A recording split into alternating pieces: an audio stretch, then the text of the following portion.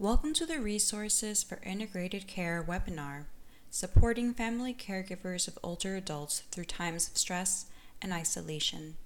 This podcast is excerpt from a webinar presented live on April 30th, 2020. In this podcast, we will hear from a panel discussion moderated by Carol Reagan, a senior advisor to Community Catalyst Center for Consumer Engagement and Health Innovation. The panelists include Kathy Kelly, the Executive Director of Family Caregiver Alliance, Dr. Erin Emery Terbucio, an Associate Professor of Geriatric and Rehabilitation Psychology and Geriatric Medicine and Co-Director of the Center for Excellence in Aging at Rush University Medical Center, and Brian Godfrey, a Care Management Social Worker at UNC Geriatric Specialty Clinic. Now we're going to have a brief panel discussion before we open up to Q&A with you all. And I'm excited about following up on some of the things that you all asked as registrants, questions when you registered.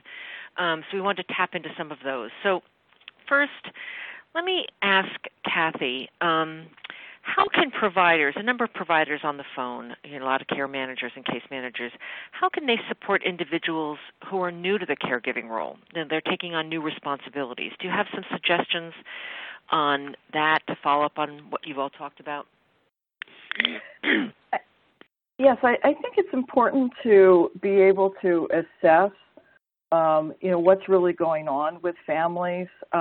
Because they're new to the role, we don't really know what their capabilities are at the present and what might be problematic for them currently and how they can address this in the future.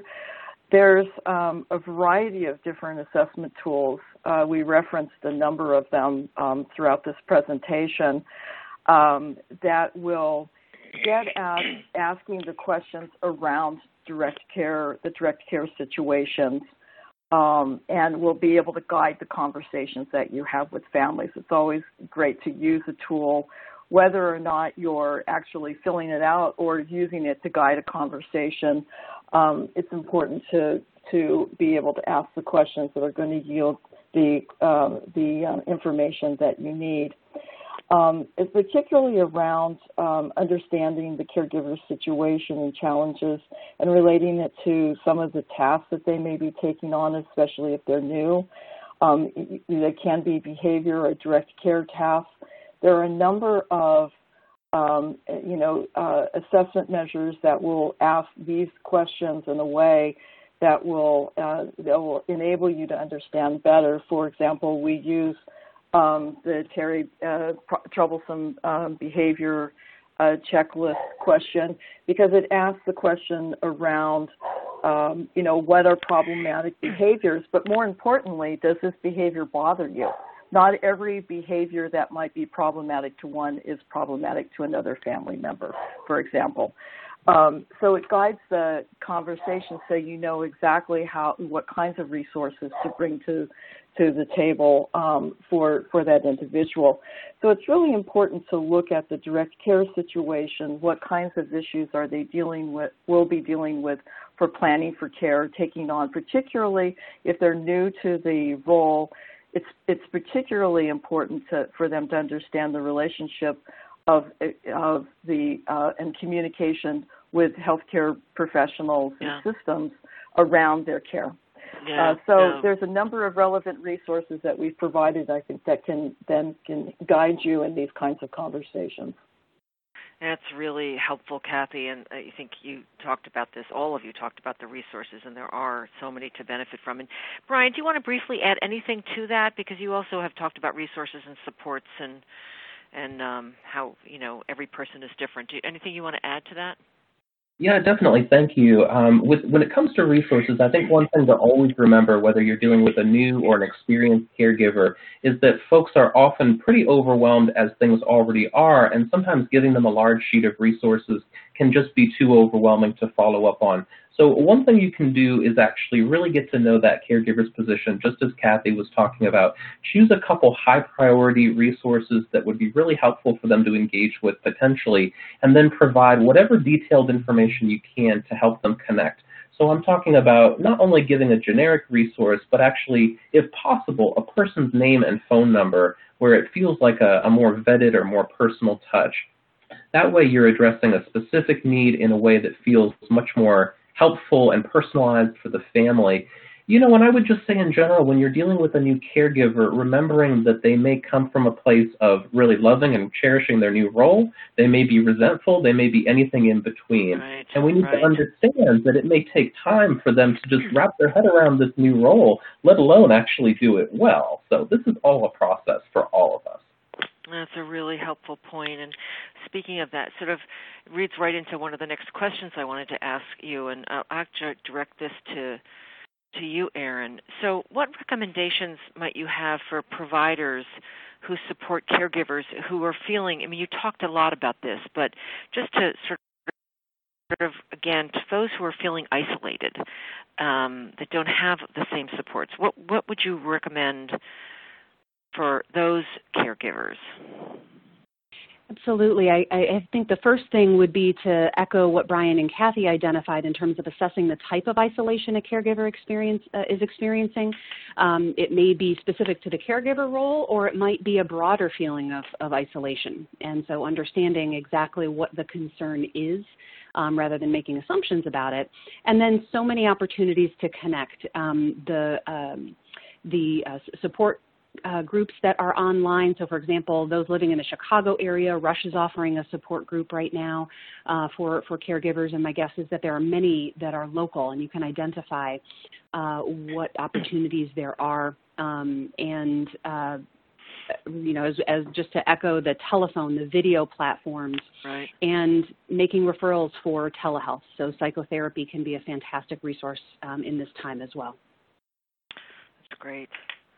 Yeah, and Kathy, I hope you can add to that. I'm sure you can add to that about just other things that you might, recommendations, really sort of practical tips on things that can do for people who are isolated. You want to add on to what Erin shared? Sure. We've talked a little bit about wellness checks, and I know that where you have a national call, and there's been sort of a rolling shelter in place that has gone on across the country. Not everyone shut down at the same time and had shelter in place orders. We had shelter in place orders at the beginning of March, basically. And what we found over time is that when we made calls during those first few weeks, everyone was just getting adjusted to their new situation. And so everything seemed to be okay. They're coping as best they can.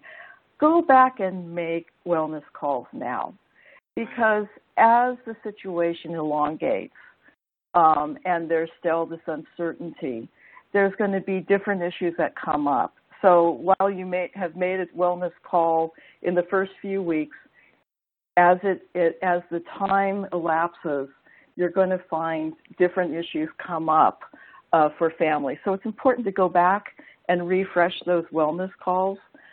Definitely. Again, all of the support group information and online, I wanted to emphasize this as well, and to make sure that you gather these resources so you have them at hand immediately to be able to provide to families. That's really helpful, and I just reiterate this, just like the one call isn't enough, that it's sort of a frequently checking in because things change is really an important point to take away.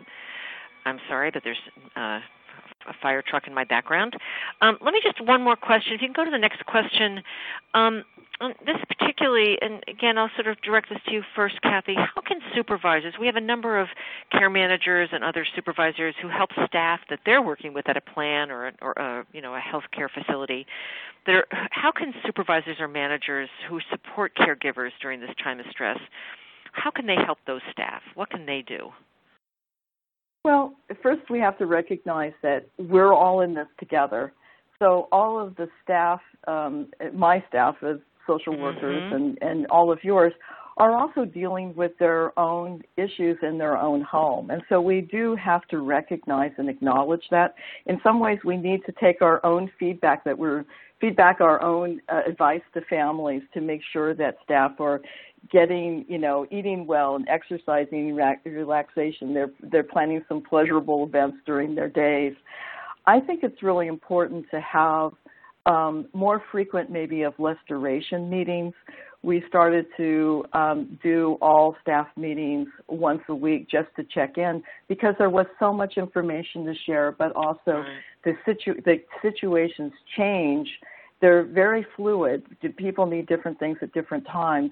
And to be able to bring people together to really talk about what's going on has allowed us to gather the information so we can pivot either with getting the information or the flexibility in service delivery, on point so we have that constant information. But the more important thing is we wanted to bring people together, and we do this on Fridays, which is the end of the week, and people are pretty ragged because we want to know what's going on with the staff. We want to support the staff as well. And I can't emphasize this enough, that we need to have some humor and some good things to share with people during this time too. We hear the stories, we read the newspapers as the news, which is not good. So we do need to have some lightness that's involved in these meetings as well, and to be able to bring together people more frequently around case issues, because when you're in an office, you can go over when you have a really, troublesome call or a challenge situation, you can consult a colleague. But in this case, that might not be as easy to do. So you have to plan those kinds of events to be able to bring the staff together to talk about the case issues that they're facing as well. So we all need to be kind to one another, but we especially need to take care of our staff at this time too, because they're dealing with all of their issues at home and also shouldering the difficult emotional issues and challenging issues that families are facing in their homes at this time. Right, and you all, in your remarks, Brian and Erin also, you all mentioned acknowledging that everyone's dealing with this situation. Sometimes just acknowledging it and leaving the space for people to have that conversation is really important. So for time, I'm going to go over to a couple scenarios we talked about that might really concrete examples, like you were giving, Brian, and yours, to talk about how you might respond to some real situations that are going on now. So let me just share one. Daniela has been caring for her father, Mr. Ramirez, who's a 75-year-old who has dementia. And they're in their home with added support from Adult Day Program, which is now closed. Danielle is still employed, so she's working from home, but she now has the responsibility for daily caregiving tasks along with her paid job. How can we help Daniela and caregivers in general cope with the stress of these additional responsibilities?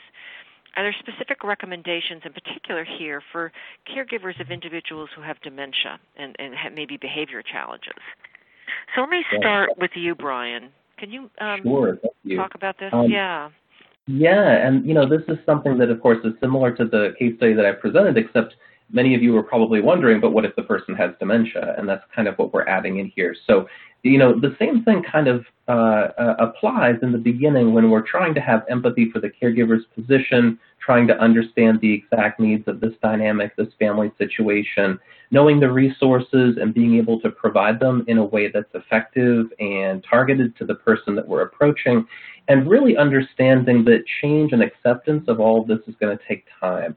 A lot of times it takes families a long time to sort of wrap their heads around the idea that someone has dementia, to accept that as a diagnosis, and then further to understand how it's going to change how they think, how they act, and how we need to interact with this person.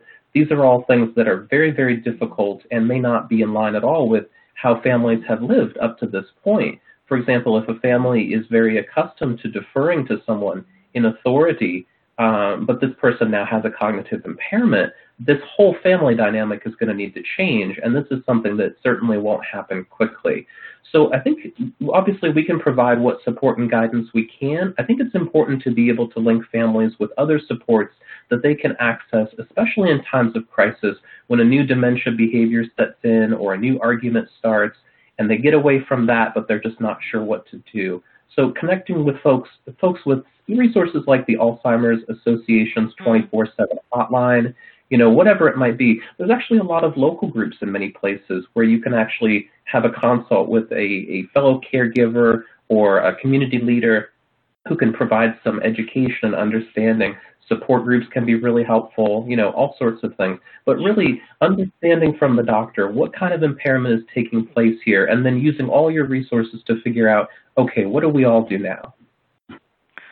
Thank you, Brian. Really helpful. And Kathy, I just wanted to bring you into it briefly because I know recently you were chairing the dementia care panel on that. So is there anything else you want to add to what Brian shared about helping families with caregiving responsibilities for people with dementia? I think, oftentimes families really could hear that they have permission to ask for help, particularly from other family members as well. But it's not, you can't just generalize the help. I think if you're able to work with the family caregiver to ask, well, what kinds of specific tasks? We fail to see the help that's around us sometimes, but they don't know exactly what it is that you need. So if you can give permission to the caregiver to ask for help, and then work on specific tasks. I'd like 2 hours a week so I can go take a walk, or I want, could you do a meal a week, or very, very specific asks help the others around you understand what it is that you need. And people want to help, but they want to know how to help. It's really helpful. Thanks, Kathy. Thanks, Brian. So let me turn to another kind of scenario. So let's talk about Mrs. Young. So Mrs. Young is a woman who has multiple chronic conditions, and she recently had a fall. She currently lives at home and receives support from a part-time home care aide, as well as her sister, Miri. So Miri recently moved in with her sister to help care for her. And so now after the fall, she needs a new care plan to address her changing needs. So first off, how would you approach developing a care plan for Mrs. Young, which also addresses her sister's needs, Miri's needs, and how would that differ than sort of an in-person approach, since it's now being done sort of virtually? So, Erin, let me turn to you first to address that. How would you approach doing a care plan? Sure. So it seems important to identify whether video or telehealth options are available. There might be multiple options for physical therapy, occupational therapy, the team to be able to get involved. And so understanding what options are available is really important. I think one of the things that the fall highlights as well is the impact of trauma. And one of the things I'm seeing clinically recently is those who have a history of trauma are really getting triggered by COVID. And so a new fall and the new experience of helplessness and hopelessness with regard to that experience may be triggering old elements as well. So assuring that we are not only looking at what the new needs are, but are there historical issues like trauma that may be impacting what's going on right now. So the case manager who's getting involved to try to set up that new plan might need to coordinate and organize all those services, and kind of keeping an eye toward, are there any historical issues, particularly trauma, that may be impacting what the needs are currently.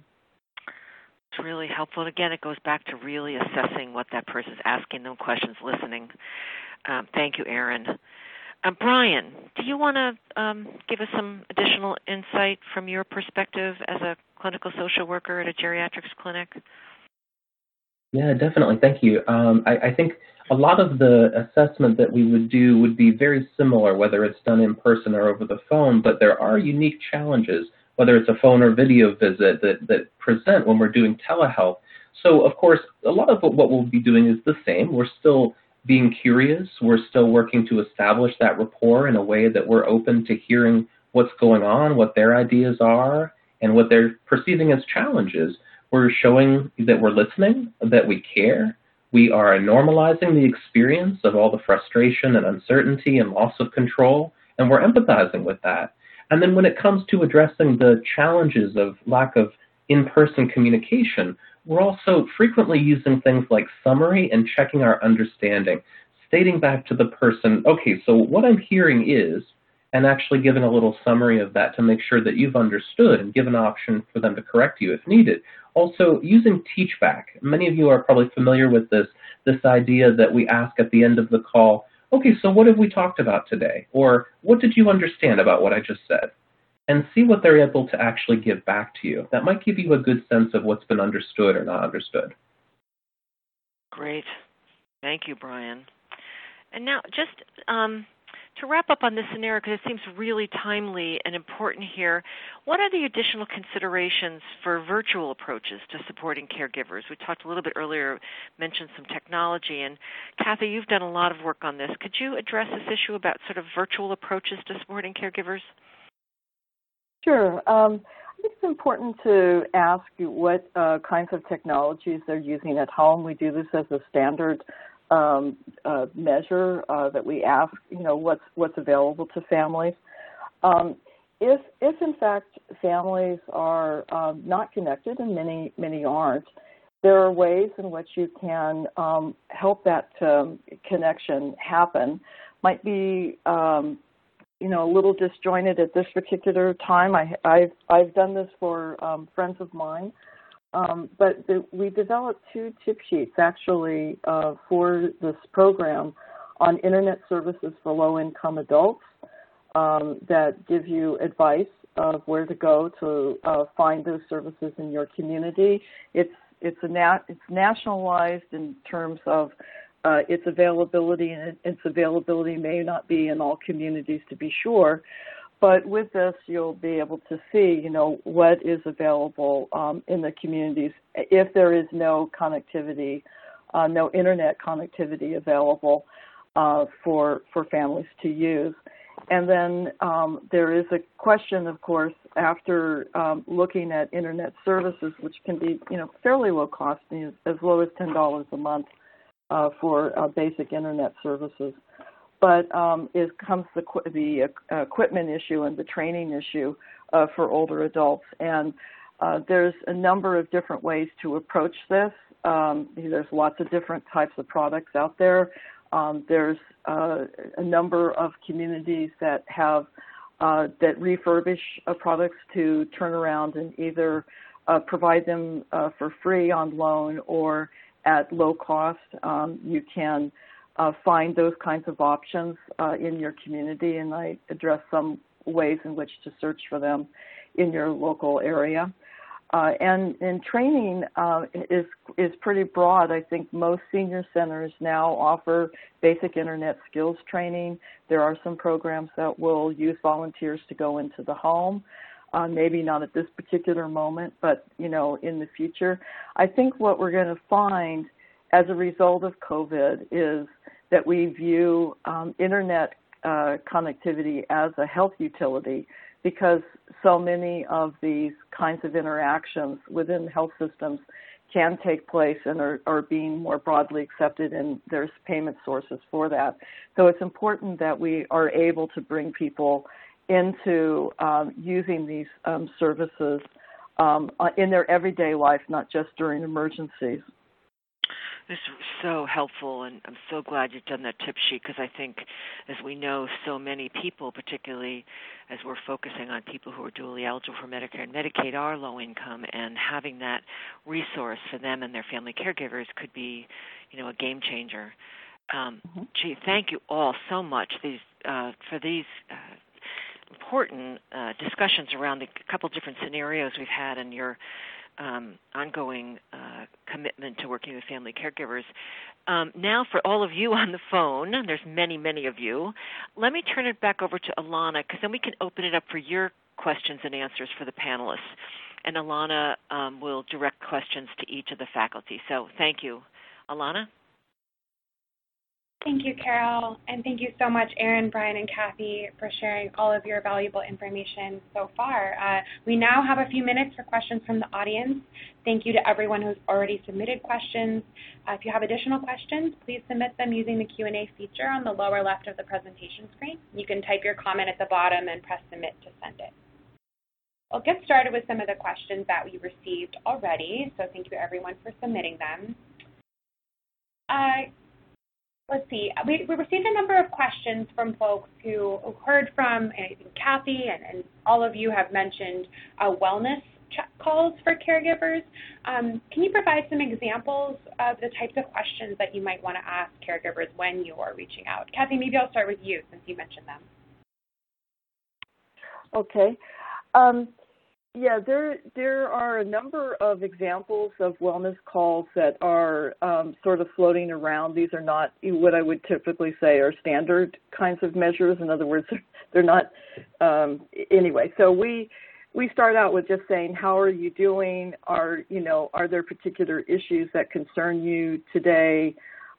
We also ask about food security issues.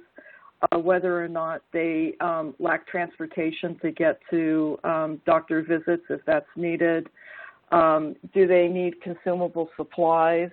So we need to know things that we may not normally ask in the course of our check-ins because we've referred to services or linked them to services in our prior conversations. But those may not be available at this point, and so we're getting these listings of needs for the family. Those are the three biggest ones. Besides just asking how are they doing, is everyone well in your house? Do you need any more information on COVID? And then food, transportation, and consumable supplies. And do you have a way to get your medications? Either someone can pick them up for you or you can have them delivered or mailed to you. So those are sort of the standard questions that we would ask. This is Erin. If I could just jump in really quickly, I might suggest that people also ask about mental health in those checks, both for the caregiver and the care recipient, and whether or not you do a full PHQ-9 or GAD-7 to consider how's your mood been, how's your motivation been, and to be able to provide referrals. Thank you, Erin. Brian, anything else you'd like to add? Oh, I'd just like to emphasize whenever you're asking about a need, our culture tends to downplay asking for help. We tend to ask people to be independent as a culture. So I find it's often helpful to start by normalizing the experience or the need for help and then asking for if they need assistance from there. So for example, not just do you need food, but in times like this, a lot of people have trouble getting to the grocery store. Do you need any food? Great. So important. Thank you, Brian. Erin, this question, I think I'll start with you. We receive questions from folks who have caregivers who may seem to be feeling stress or isolation at this time, but may not initially feel comfortable sharing their feelings. Any suggestions for how one might approach that type of conversation? Sure. So I think, what Brian had just emphasized in terms of normalizing can go a long way. And to be able to say, caregiving by itself is an incredibly stressful situation that most caregivers would really benefit from some professional support. And now that we are in COVID, I would suggest that every caregiver could benefit from some professional support. So, and so really normalizing that this is incredibly stressful for all of us and that there are supports available, and just ask if they'd be interested in talking with someone about the stressors without necessarily pathologizing into depression, anxiety, or other things that people might find stigmatizing. But just to say, stress is really high right now across our entire world. And my goodness, you have that added layer of caregiving stress on top of all of that. I would really suggest that you might talk to somebody. What do you think? Thank you, Erin. Kathy or Brian, anything you all would like to add? When it comes to mental health support, it depends on your relationship with the person, obviously. But if it's someone you have rapport with, you can sometimes self-disclose, and that can be helpful too. Even saying something like, I've been really worried and stressed, and, I have no problem disclosing myself that I see a therapist, and I find it very helpful. I would recommend anybody do the same if they're feeling like they're under a lot of stress. And sometimes that has gone a long way to sort of normalize and humanize this whole experience of needing help and getting it. Thank you, Brian. Brian, I'm going to stick with you for another question. So whether folks' caregiving responsibilities are changing or not, there's often situations where you may share caregiving responsibilities with more than one caregiver. Certainly in times like these, as well as in normal times, there can be tension. Do you have any recommendations or suggestions for how to support caregivers who may be sharing responsibilities and experiencing some tension? Oh, definitely. And it's such a common issue. One of the most common things that I'll hear about from a caregiver is that other family members are not pulling their weight as much as that person would like. And so I think that it's important to remember, number one, what Erin was talking about earlier, that the only thing we can really change is ourselves and our own behavior. We can't necessarily change someone else's willingness to participate or how much they're participating. Now, that doesn't mean we can't ask, and I do think that there's very often not very good communication between family members, and this is often a very long-standing pattern that's hard to change. Sometimes it can be helpful to get folks to engage with a therapist if they're willing to, so the therapist can help them explore how to either potentially approach this person and make a request in a way that's likely to be heard, or whether it's best to just radically accept that the division of labor is unequal and we have to live with that.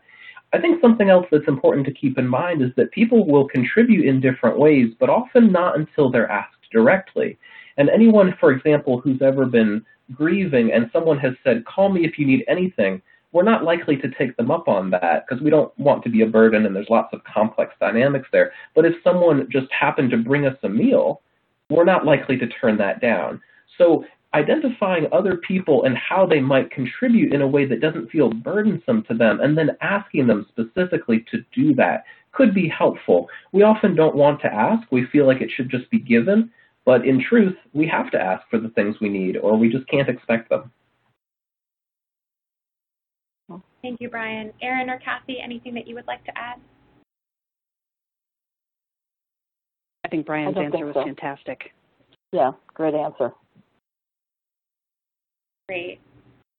Kathy, so I know you've been working with health plans, and we have a number of folks from health plans in the audience today who are serving dually eligible members and their caregivers. What recommendations do you have for how health plans can best support caregivers at this time? Well, I think, health plans need to, recognize, caregivers on a routine basis. Many also have caregiver notations in their case notes, case files on the patient. So it's important to, to reach out on these wellness checks. It's also, I think, important to tap into the community network. If there's any calls that are going on, coordinating calls that are going on within the community, to really understand what resources are available. Not everything is available at this time because it's not usual time. So to really understand and connect with the community, I think is really important.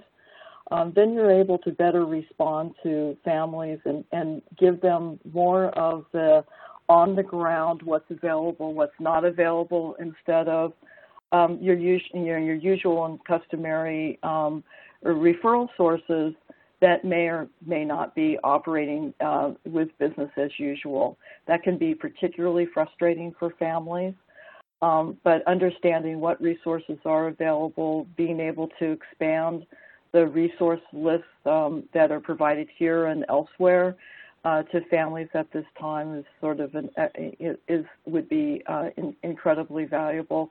And if you're able to do these kinds of check-in, particularly with cases that are very complex or have some sort of underlying risk factors that are involved, it might be important to check in with those as well, those individuals as well. This is Erin. I would also love to just add to that, to advocate for health plans maintaining access to telehealth even after COVID. One of the things I hear from caregivers so often is, I can't come see you because I can't leave my loved one at home. And so having this unprecedented access to telehealth is an incredible boon for caregivers. So I would advocate that one of the things health plans can do to make a big difference is maintain that access even after COVID. And this is Brian to quickly add on as well. One thing health plans can really consider is their reimbursement rates for the different types of telehealth. Currently, many plans will reimburse a phone call at a much, much lower rate, which means a lot of providers are not interested in pursuing them. But at the same time, many patients don't have access to reliable high-speed internet that's required for a video visit. So anything we can do to help make sure folks get the care they need and it can be fairly reimbursed would be really helpful. Absolutely. Can I just add one point on the from the community-based side, that there's an implied standard of the telehealth visits from a healthcare perspective because they are contracting with platforms that are HIPAA compliant. On the community side, if you want to do these kinds of visits with sensitive information, you must make sure that the platform that you're using is HIPAA compliant.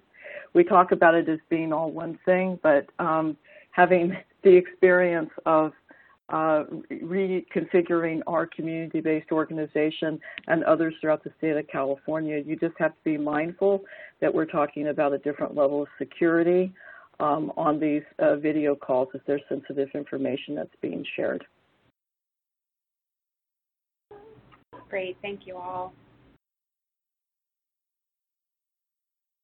On that note, Erin, you mentioned, I'll start with you, being able to hold these telehealth sessions now with caregivers, and particularly you've all mentioned, that some of these may happen over the phone, and certainly having a phone conversation is quite different than an in-person or even a video conversation. Do you have any recommendations for best practices to maintain connection or have a good, positive conversation over the phone?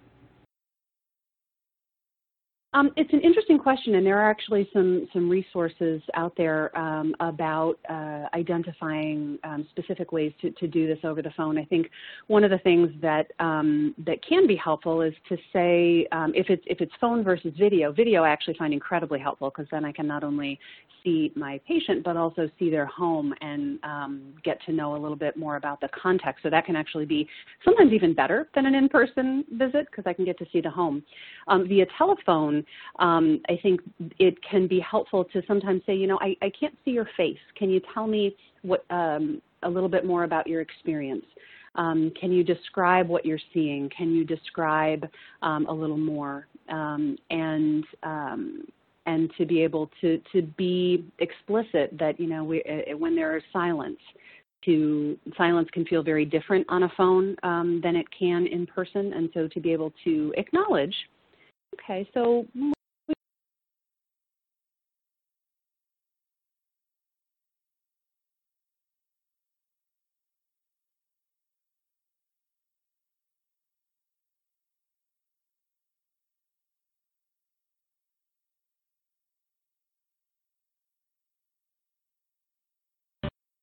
we were just silent here for a minute. Can you tell me a little bit more about what's going on? And so inviting people to use words more than we might rely on facial expression. And I'd be really curious actually about, Brian's done a fair amount more of this. I'd be curious, Brian, what you would say. Oh, goodness. I actually got distracted reading the comments. Could you fill me in on the topic? Talking about tips for telephone and how to most effectively use telephone. Oh, definitely. Thank you. I think some of our previous comments apply well to this, and kind of like we were saying, really just double-checking, understanding, making sure someone can give back. It's definitely a challenge when we don't have the face-to-face, and sometimes whether it's phone or video, we just feel like we can't get the information that we need. Sometimes following up with other people who have more of an in-person connection to the person, whether it's a caregiver, someone else who's living with them, or a family member that just knows them really well. Tapping into that as a resource for information can be really helpful. Thank you. Great. Thank you both. I want to give some time for you all to share any final words that you'd like to leave with the audience members today. I know we're wrapping up our Q&A portion of the webinar. So Kathy, I'll start with you. Any of the topics that we haven't been able to touch on that you'd like to share some insights with the audience? I think there's one that I really actually meant to mention earlier before, that we have, we also need to be mindful because of all of the extra stresses that we have been discussing, and there might be different family configurations now living in the home, and there might be more people, and there just might, or there may be just, a dyad in the home providing care, that we have to be mindful with all of the stresses that we're discussing, that we also pay attention to the possibility of elder abuse, and be mindful that we need to be able to probe and ask the questions that might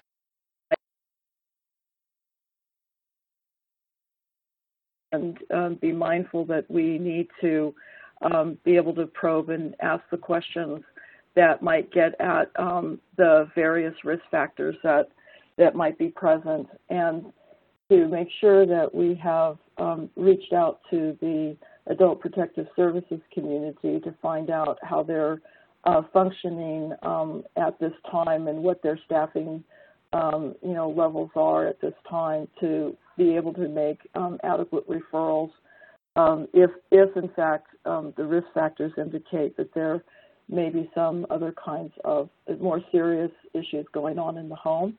That's just one.